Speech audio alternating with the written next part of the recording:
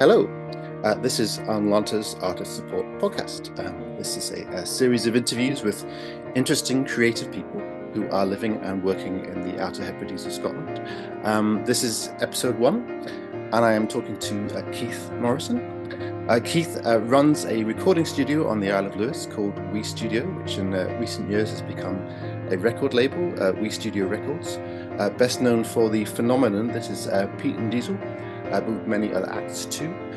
So he runs a record label, he's a sound engineer, he's also a musician who performs with numerous bands, and he has also been an incredible champion of Hebridean musicians for as long as anyone can remember. Keith, welcome. Hello, it's a pleasure. How do you, I mean, firstly, did I miss anything off that list? It's that long list of all the things that you do. Oh yeah, probably. I can't remember myself anyway, so it's not a big deal. I mean, how do you, firstly, how do you juggle all these different things in your life? Yeah, well, I've always been a wee bit of a maniac with big plans and keeping myself busy. So yeah, I think take one day at a time, and try and be as professional and organized as possible with your calendar. Um, but yeah, juggling is definitely the right word. There's always disasters and rearrangements and other commitments that pop in here, there, and everywhere. But just like music, you've got to learn how to improvise to Hmm. survive. I mean, yeah, I mean, you grew up on Lewis. What was the island like when you were a kid? Yeah, I had a great upbringing, to be honest. One of the lucky ones. Had lots of friends, musical parents, which got me into my passion and life career, which is gold, really. And my school life was fantastic. Looking back at the time, I wouldn't have agreed, I'm sure. But yeah, just a lovely place to grow up in with my experience. That's why I'm still here, I suppose. The love for the place. That's why I'm bringing up my kids here and everything. So yeah. Which part of the island did you grow up on? So I grew up in town. I grew up in Stornoway, so I'm a townie. Then uh, when I was about 12, no, not even 12, maybe about 10, my parents moved a few miles out of town, so we were in the suburbs, and that's where I was until I got my own place, about 7 miles out of town. And my recording studio's about 26 miles out of town. So yeah, I'm getting further and further away from the big smoke to, I long for a view of the ocean and the smell of the peatland. So Yeah, I mean, you said you had musical parents. Tell me a bit about that. yeah, so back in the day, my father was quite a well-known local musician. He's best known for performing in a band called Island Express, which were kind of like a run rig type band back in the 70s and 80s. Um, so that kind of got me into that world, uh, kind of knowing about that kind of music. My mother was a fantastic singer. So my whole childhood, they were heading out at the weekends and performing live, and grafting while myself and my siblings stayed at my granny's. But there was all once I got a wee bit older and could stay in the house by myself, they'd always come home after a gig with musical friends or just normal friends, and there's little Kayleys and little concerts happened in the family home. So I just hop on the piano and join in. I got really good that way. The piano was actually a semitone out of tune. Um, so it was an old piano and it couldn't take the stress of concert pitch. So when everyone else was playing in the lovely key of D or something, I'd be rocking up with having to play in C sharp. Uh, but that got me even that hardship got me good at what normally pianists would struggle with. And it helped me fare well once I got really into trad music and I had to play along with pipers who are in a different key or, you know, just crazy things like that. So yeah. And was there a moment when you realized that this was the thing you wanted to do, or was it just so much part of your life that it was obvious? Yeah, there was a moment. So I was always told never make your hobby your job. throughout my whole childhood, including my parents were saying that, and I can now absolutely say that that's the worst piece of advice that I ever got in my entire life. But back in the day, I mean, we're talking like late 90s. There was no one making a living out of music up here, like not even close. There was a few people doing quite a good second income with the local playing covers in the local pubs, and there was the odd young band that would go away and um, live very cheaply and do their best to try. But there was no one, there was no one that anyone knew that could survive, that could buy a house or raise a family on music. It just, well, Mm. unless you were teaching, I think that was the only way out of it. But teaching was never my, it was never my passion. So I studied in the local college here, and I got a computing degree, and I ended up moving down to study, and I got a job with a cool company down in near Guildford, and they were making laser tag arenas and games like that. So I was coding doing that. I didn't last long. I think I lasted around a year, and then yeah, the I kind of realized what was important to me, and place is important. And I was just like, I don't want to spend my life on a dual carriageway heading to London. And that part of Guildford was lovely. It's part of the green belt, I think they call it. And it's Hmm. yeah, it was just a lovely single track roads. I should have loved it, but it just wasn't the same as home. So yeah, I just got homesick and packed up my car, a little green Corsa at the time, and headed home.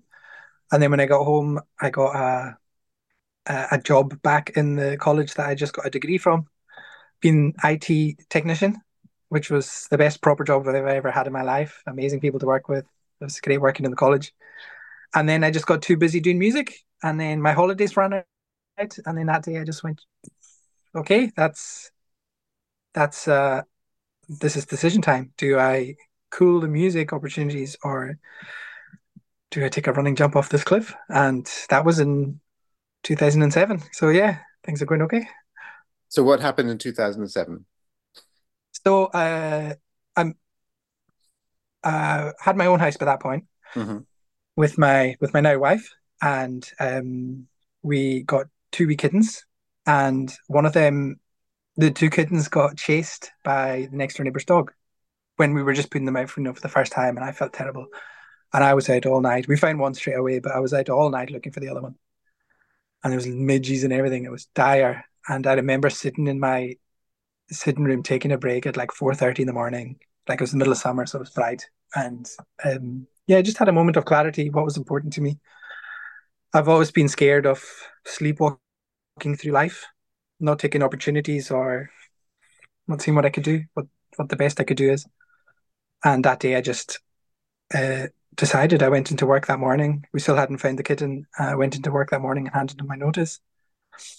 And uh, when I came back the next day, one of the neighbors had the cat safe in the house. So everything worked out, and I handed in my notice in a moment of, I don't know, maybe clarity or maybe just turmoil. And yeah, I just thought, okay, I made that decision. Let's run with that. And was that when you set up We Studio, or was that later? It was, yeah. So that would have been summer of 2007. Um, I probably had maybe a month's notice, so I was probably in September. I was technically unemployed, and that's when I went down to the accountant and started planning. At that point, I was, um, performing music, so I had income there. So I just got busy doing that, and so I was taking money in just to self-employed as Keith Morrison then while I made a plan, and then I went to my parents' house and I ripped out one of the bedrooms and I put my recording equipment in there that I'd just been buying over the years as a just something I love doing. My father had recording equipment while I was growing up, so I stole half of his stuff. And I kind of learned how to do it while I was young. So as soon as the that was all together, that's when I went, okay, let's everything I do, let's put it under the umbrella of a studio. Hmm. And that's what I did. And so We Studio was officially born in February 2008. After all that was ready to go. And to be honest, I didn't really have high hopes for it. I knew I'd be able to perform and do well, but no one had really done a successful studio here that was financially viable. But I just thought if I married it together with my performance or with any other crazy ideas I could think of, I could make it somewhat work for a few years before I have to get a proper job. And at that point, Prince's Trust were offering £1,000 grant to any young person starting a business. So I ran down with a business plan and financial projections that I thought were absolutely cuckoo. And I just gave it to them, and here's my business, here's my idea. And I got £1,000 for starting the business. So I bought a laptop with it so I could record remotely and do DJ sets and stuff. And I think that laptop that was my best money to income ratio item I've ever bought, apart from my phone maybe. And then a few years, maybe a year later, I won Young Business of the Year award, which was another £1,000 award. And then when that happened, I moved out of my parents' house to a little unit in Riggs Road, which you've been to yourself, Andrew, which served me very, very well for 11 years.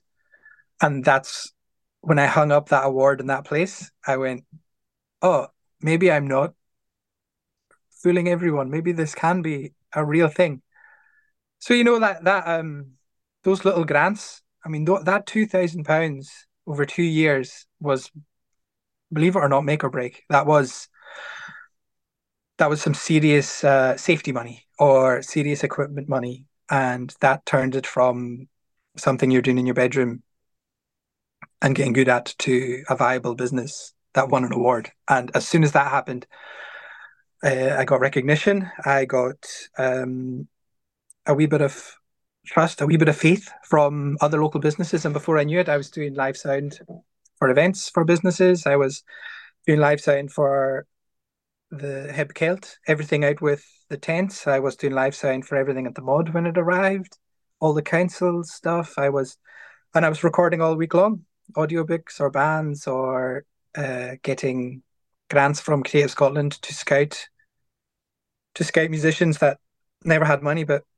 incredible talent. And you know yourself, that's peppered throughout these whole islands. So I had a massive pond to fish in. And as soon as the financial barrier was eased on them, I got really busy really quickly. So yeah, that's how it started. February 2008 was the first one of my parents' house, and I think 2011 I moved into the industrial estate. I mean, it must have been quite a big thing for a lot of local musicians to be able to record without leaving the island, right?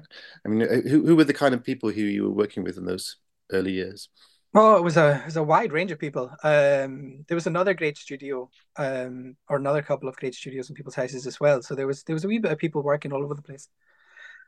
So I was in my massively collaborative nature, trying to do as much with everyone in the scene as possible. But I remember a good friend of mine, Sean Harrison, who lives around the corner now.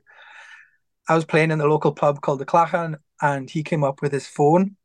This is before iPhones. It was like a little Nokia, and he'd recorded some songs in the Nokia and put it up to my ear in the middle of the pub. So I was like, okay, do you want to come round Tuesday? So he came round, and so we started recording, and there was Ali Murray, who's my old, there was like my own band, like Face the West, and there was some other traditional stuff happening, and lots of Gaelic singers, and lots of singer-songwriters. There was a few, like pop punk was kind of doing its rounds at the time. So there was Stuttgart Traffic, and there was the Sea Atlas, who was doing kind of like piratey folk music, and there was a whole wide range of stuff. And it was the heyday of music streaming. I think it was just the transition between people buying music, the good old days, from iTunes going to Spotify or Apple Music, or the illegal ones at the time. So at that time, social So the social kind of vibe of music lovers completely changed. Prior to that, you would have to live the scene. You'd have to go, I love metal music, but you couldn't love metal music unless you dressed in it, unless you lived it, you could, unless you knew about it. Mm. It wasn't none of the scenes were welcome for you to be in. Like you couldn't like a couple of trad tunes and authentically be a fan. You needed to know how to play. You needed to be going to the accordion and fiddle club. You needed to be brought up in it really. Mm. And as soon as the internet changed all that, because now you can be a little bit of a fan of everything. And that social change was mirrored in the studio where you'd have someone coming in and doing a really heavy rock song and then be back the next week with their acoustic guitar doing the most beautiful song they've written about their dog that died. Mm. And there would be no shame in that anymore. Whereas before they would have to completely separate the scenes. But that suited the musicians up here. Aren't people up here, especially back then, weren't told what to do. They weren't advised by a business plan which audience to target. They were just doing whatever they wanted. Do you think it's easier to do that on an island, kind of far away from the big music scene in Glasgow or Edinburgh or London? Oh, absolutely. I'd say that with any walk of life, to be honest. I'd say if you're in a big city, if you don't specialize in something and get amazing at something, you get lost in the noise. Mm. I mean, if you're just imagine if you're a genetic builder as opposed to the best tiler. People are always going to hire the best tiler, but if you do tiling well, but you do lots of other stuff, you get lost in the noise. It's very similar in the music industry. That if you don't become something really interesting in a spike of something, you can't fit through. You can't fit through the mass of music and the mass of musicians. I try to look away and not focus at uh, any kind of stats or numbers, but I bet if you look at how many tracks are getting uploaded on Spotify every second, it would be quite discouraging. So it's yeah, on an island, I think it's or even any small community, but especially this island where we grew up in, it's that you what you make is of more worth instantly. You're already 10 steps ahead than if you make it in a massive city where everyone else who's doing that type of music have been doing it 10 years longer and got 10 years better than you. And they might not still be getting the opportunities that you're expecting to get straight away. Well, that's really interesting. I mean, because it's sort of counterintuitive, isn't it? Because the sort of the conventional wisdom is that if you want to make it in music, then you go to a big city. You go to the heart of where the industry is. But I mean, We Studio has very much proved. I mean, with Peat and Diesel in particular, we'll come back to in a minute, that that's not the case. I mean, but let's talk about We Studio Records. When did you set that up? Set that up in 2017, I think, officially. So I was kind of doing it in-house for my own acts anyway. Um, but my friend Colin McLeod, Hmm. the boy who trapped the sun, so we're all friends in this music scene, and we all chat about ideas and share things and uh, help each other out. That's why we get into music, not for the money anyway. And we were chatting about uh, record labels, and it was him that told me to do it. He said, "You've got everything in place. You've got the studio time ready, so that's a massive expense that you can cover in house, and you do everything else." So, um, yeah, I was considering it, and we were playing with a few of our friends, which became the Tumbling Souls. And Colin was part of that for the first video that we did. And I went, okay, let's start this label officially and see what I can do. So that was the first album we did, and we we recorded videos um, where we played in random places like Anlanta or my dad's carpet shop or just random places like that. And I took a mobile recording rig with microphones and a laptop and lighting and cameras and uh, live recorded the band playing these songs. And that was doing well. So that was like my PR strategy, but it was also us just making stuff that we liked. Amazing songs written by Willie Campbell. And then uh, we went to Black Bay, another incredible studio here. And my friend Pete Fletcher recorded the album. And then we manufactured CDs, vinyls, and cassette tapes. And it was very much market research just to see if we make something good and sell it, how does it all work? How does it, there's so much legality and so much paperwork and so much organizing to do in a label. So it was just making sure I could do it and do it well. So that's one of my proudest achievements in life, actually, was getting all that sorted, because there's lots of members and lots of moving parts. So it's just test, can I sit down and get this done? And yeah, so that was the start of it. That was 2017, and then I went, okay, it worked. Let's see who else we can help. And it was the main motivation behind the label um was to fill a financial gap.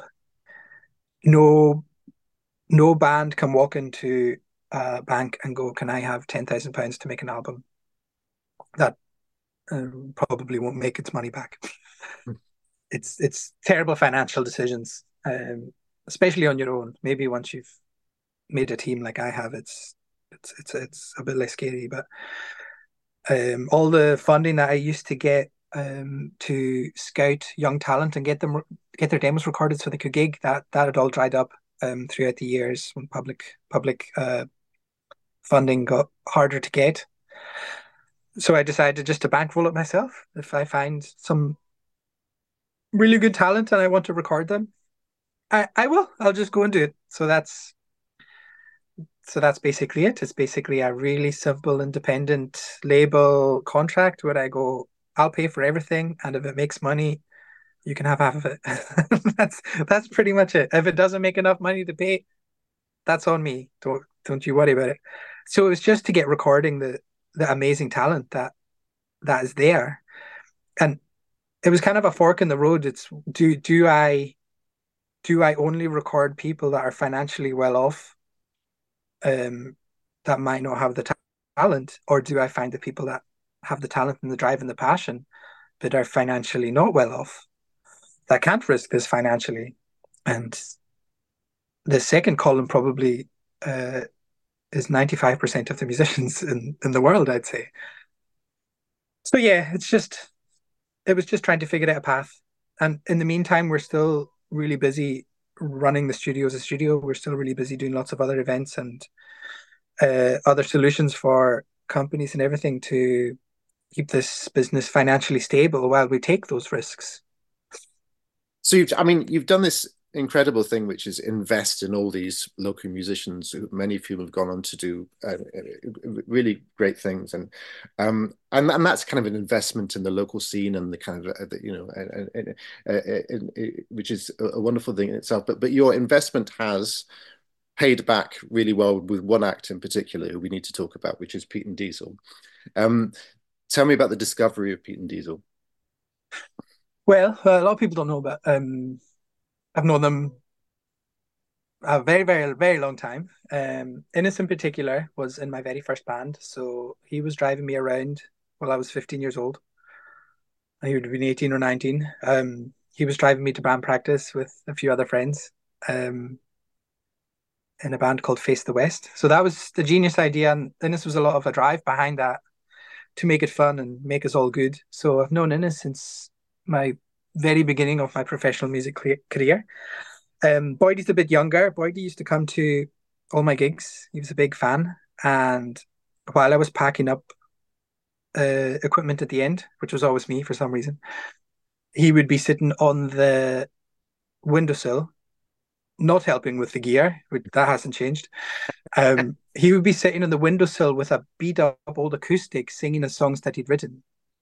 And this would have been over 10 years before Peat Diesel started.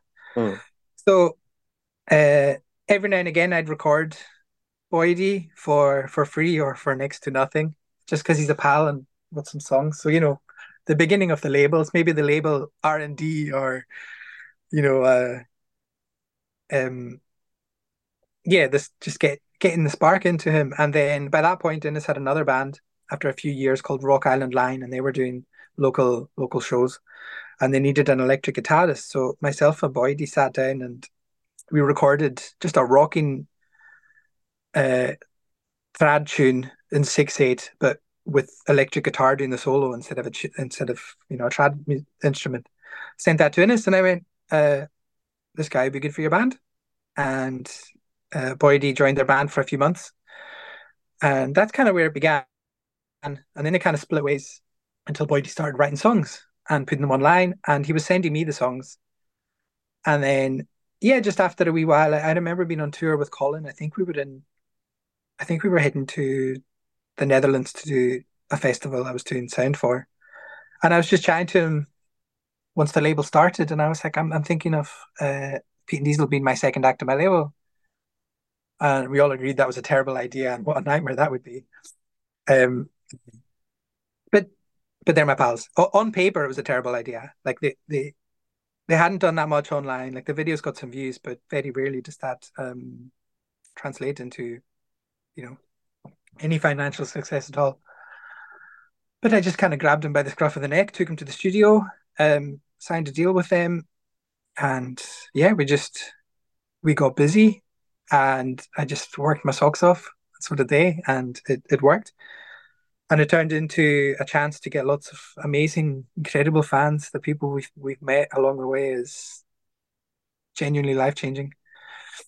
And then yeah, I mean, it's just taken off in this incredible way. I mean, when did you get the sense that that was actually happening? That there was something quite unusual happening there? probably just before I signed them. Actually, probably the week before I signed them.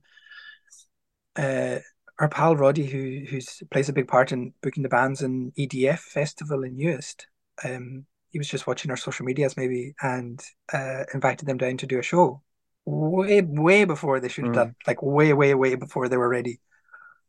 But they're all three of them had done lots of gigs. They're all good musicians. So they came down and threw together a set, and they played in the smaller tent at a really bad time. And I had been hired to go down and film highlights reel for EDF, and the place just got busy. It got piled, and everyone knew the words to all the songs because Boydie had already leaked terrible versions of them with his iPhone online. So everyone knew all the words to these songs that had never been recorded. And I went, okay, people love this. This is a big fan base already. So that was the moment I was in 100% was that concert. I did an interview in a little tent behind their tent afterwards, and they're all really even nervous to be talking in an interview, even to me. They just don't know what to say, and it's really innocent, and it's a cute interview that we look back at every now and again. So yeah, as soon as I got that trigger, as soon as I was like, okay, they've now got this to a point where they deserve somebody to give their heart and soul with them. And I just, without knowing if it would ever make a penny, I just went into it like an obsessive maniac, like I do, and I just went to work. Went to work recording, went to work publicizing, went to work progressing it. And we knew at the beginning that the fan base was the engine. So there's different ways to market things. Sometimes you focus on industry, sometimes you focus on promoters, sometimes you focus on radio, just depending on, sometimes it's social media, it just depends. And we realized that the fans were everything. If you have the numbers of the fans supporting them, you have so much muscle. You can demand to play in a venue. You can pick good people that are good at what they're doing to help you. You can get to know much better people than you, much more clever people than you that give you advice and look after things if you have that muscle, if you have that engine. So yeah, we just went down that route of making lots of friends, and yeah, it's gone from strength to strength with them. I mean, it strikes me that there's a couple of things that are really distinctive about Peat and Diesel, other than just having really great tunes, right? I mean, one is that they're very kind of rooted in the island. Their songs about being from here, but in a way that people from many other places relate to, because it's that kind of local thing that the local is universal thing, right? And the other thing is that they're a working class band, and there aren't many of those these days. Yeah, I mean, what do you put the success down to? Yeah, well, the local thing we thought was going to be the biggest hindrance, to be honest. I mean, he's singing about the cabaret, and who's going to know what a random hotel and the outskirts of Stornoway is going to be, And it meant something to us. It meant a lot to us. That's where we've lived our lives. But we thought that would be a barrier. And it turned into like a puzzle for these fans to figure out what is this? It turned into some sort of lore that I'd created. And yeah, just a happy accident there.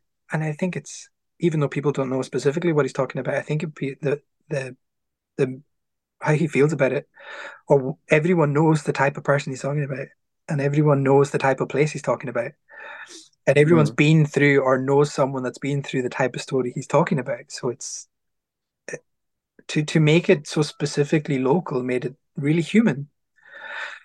That was just an accident, to be honest. That's just him singing about what he knows. And that wasn't a business decision. That wasn't a, he didn't look at the markets. There's no focus groups. He had nothing else to sing about apart from where he'd been and what he did. And so that's lovely. And we go all around the place now, and everyone's really excited to learn about these things. And even like the little Gaelic phrases, people not from our part of the world sing along, and they're slightly wrong, and it's funny, and it means they change the meaning. And we just love things like that. And it's proud to be packaging up what belongs to you, or what belonged to your grandparents or great great grandparents, packaging it and taking it and letting other people enjoy it. Like the Gaelic language is something to be celebrated and enjoyed, and the same with the music. These things weren't created for any other reason than to connect with humans, or to have a great time, or Mhm. or for therapy, or to get you through hardship. Or these are beautiful things that it's like our ace card, really, where we come from. It's the music and the language is like it's like a shortcut into our culture. It's hard to live here for 40 years, but it's really easy to listen to the music and listen to the words and love that. So that's a very proud thing for us to do, and I think that feels authentic to people. And yeah, the thing that he's mentioned, it's a working class band. I think that's all we have here. It's very difficult to be anything but that living here. It's even if you're lucky enough to have a posh office job in the public sector, you're still going to a shop and buying your firewood at the same place as everybody else, and you're still best friends with the guy that's fixing your slates and your roof. You grew up together, and your kids are friends, and in a way, he's more useful than the guy in the office, and seen as uh, you know more important up here than the other. So it's the class thing doesn't really work here. I, and it kind of confused me when I did move away that it was a thing, because I'd never really experienced it or grew up with it. So yeah, so I think what is working class? I think is it human? Mhm. It's just human music, and I think work to see it as working class is kind of makes sense, because the working class music of old was also human, because it was real. Mm.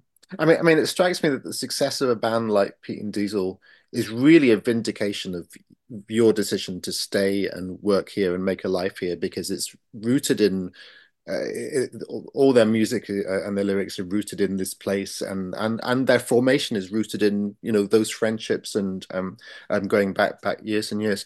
I mean, you are sort of I was going to say your relationship with Pete and Diesel was a great sort of example of your incredible multitasking, because I kind of lose count of the amount of things you do for them. You Yeah, do their sound, you yeah. kind of organize their tours, you're their label boss, you're kind of a one man, one man operation. I mean, most touring bands will have a kind of whole crew, but you seem to do, well, quite a lot of it. Yeah, yeah, that's true. Especially when we're home. I mean, there is a lot of really good people that are doing expert jobs that I couldn't do, so I try and learn off them, or try to keep relationships as busy and as good as possible. I think the most important part of being the guy that does everything is knowing when not to do the thing. It's hard to relinquish control. So I think that's the biggest thing I always have to keep an eye on is, okay, I'm terrible at graphic design. Let's I'm not an artist. Let's get an incredible artist on. So you'd get, an incredible company like Loom doing the branding and the merch, and or you'd I hate putting gigs on. I hate the behind the scenes of, it's a difficult world that my personality doesn't really belong in. So you work with incredible people like Beyond Presents and Ullapool who put on loads and loads of gigs, and I have a good relationship with them because they used to put lots of gigs on over here on the island with touring musicians, and I used to look after their sound and their tech and all the things. So yeah, it's just harvesting these relationships you've been creating over the years. But I mean, if there's a job needs done, it's a similar with everyone in the band really. The four of us, if a job needs done, one of us goes and does it. If if we need a van, I'll go get one and I'll drive it. If a video needs made, I'm there with a camera. If there's if I need to get to the roof here in the studio, it disappears with scaffolding. It's that's kind of how we work in the islands. And every time you have an issue, it's an opportunity to have somebody else solve that problem. And that's how you make friends. You go through hardships together, and you turn up and look after each other. And I think, especially when I move to the mainland or any time I spend in the mainland, I miss that connection.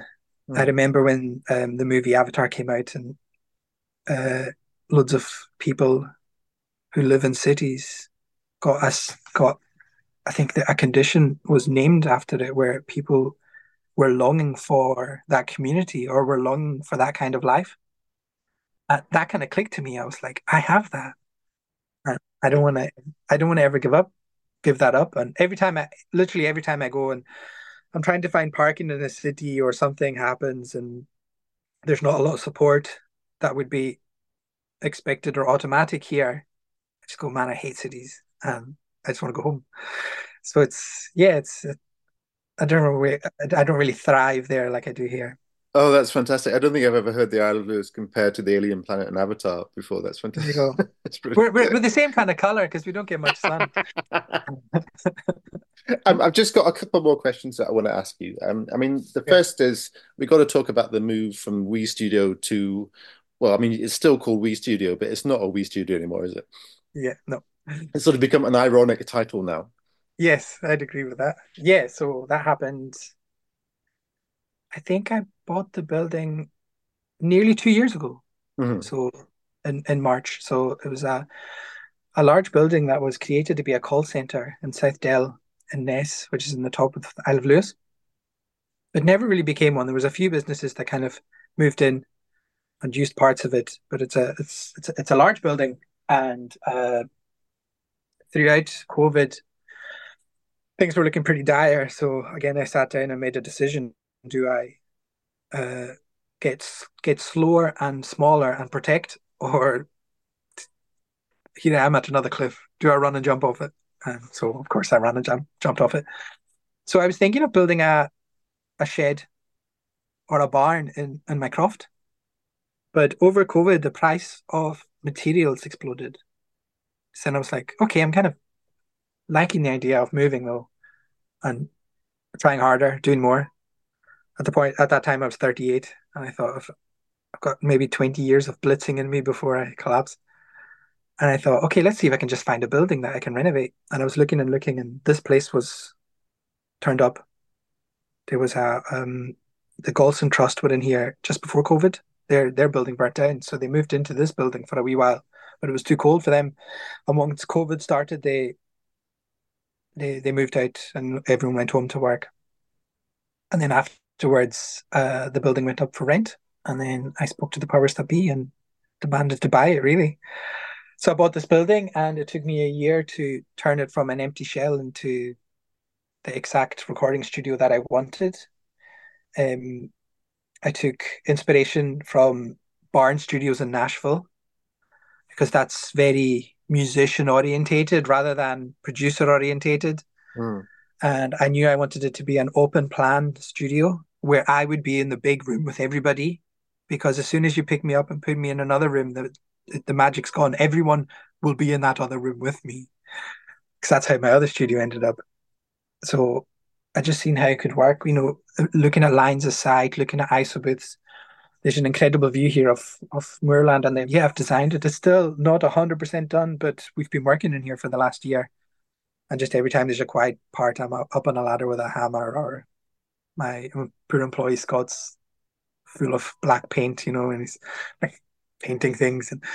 And it just means we can tweak and I'm just moving the monitors, the speakers of the studio around ever so slightly all the time, and trying different things and analyzing every time I've got some spare time. And it just means we can record anyone in any format. We can record people separately. We can have a whole band up in a circle and record them. We can have most of the band in a big room and drums in one room and singer in the other, or gives us so many options. And in the near future, we're going to be having in-studio concerts, like in-studio sessions, where a band can come up and record all week, and then on the Friday night, we can have an audience come in and sit down and put wireless headphones on and listen to the band. A perfect mix, even though the drummer's in an isolated room. You put the headphones on, it'll be like a perfect concert. And that's really enticing to make it really family orientated. So a 10-year-old can come at 2 p.m. on a Saturday and come and be really, really, really inspired, be sitting and watching an incredible band, maybe their favorite band, at a volume that they like, because they've got their own volume controls. Or people with sensory issues, maybe you've got the most beautiful singer in the world who's got autism, and they can't be anywhere loud.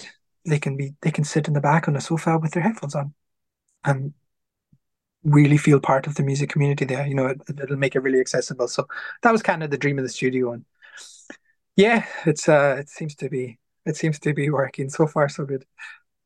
And you talked earlier about wanted to be somewhere with a view of the sea, and you just about do have a view of the sea out the window, which is a lovely thing. So there's a loch. We've got everything really. I'm just looking at it right now. There's a loch, and then a bit more land, and then there's the Atlantic, and then the Atlantic pokes over there a wee bit more, and even all the way and drive up. Well, for the second half of the drive up, you've got the Atlantic on your left coming all the way up, and you're seeing beaches and waves. And to pick an artist up off the ferry in Stornoway and drive all the way up here, it blows their mind. It absolutely just blows their mind. And there's loads of amazing beaches up here now. And so on their time off, like at lunchtime, I'll take them up to the lighthouse so they can be the most northwest they've ever been, and then we go see some beaches, and it just inspires them. It's just, especially if they come from a city, it's just so peaceful. And where we are with the studio is, you might have maybe a car pass every hour. That's it. And it's just so peaceful and nice. And next to it, we have the storms like we've been having. But it's heaven. It's a dream come true. I would never have a place this big or this kitted out if I was on the mainland.